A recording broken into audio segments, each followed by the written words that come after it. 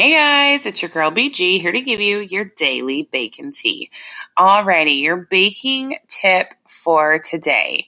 If you have a cake, once it is baked, it has a crack top at the the top of the cake. There's a couple things that happen during the baking process that could cause this. So the mold that you are pouring your cake batter into is too small, or it's the improper size for that amount of batter or that mold. Too much heat, or the temperature is way too hot in your oven. Your oven positioning is wrong. So whether that means that you put it more to the left or to the right, maybe you dropped your racks or you raised your racks in the oven, all of those things are going to add to your cake cracking. And also too many leveling agents, whether it be baking powder or baking soda, added in, not measured correctly, that can help with the cracking as well. So be careful. And if those things happen, make sure you adjust next time you bake something.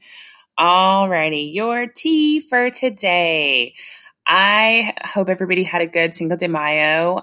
Two of my cousins have birthdays on Cinco de Mayo. So not only do you just get like a wonderful taco party time, but it's also birthdays. But we had a little mini Cinco de Mayo party. My mom, my dad, of course, my kids and my husband and my brother, my sister-in-law, and it was really, really nice. So happy Cinco de Mayo.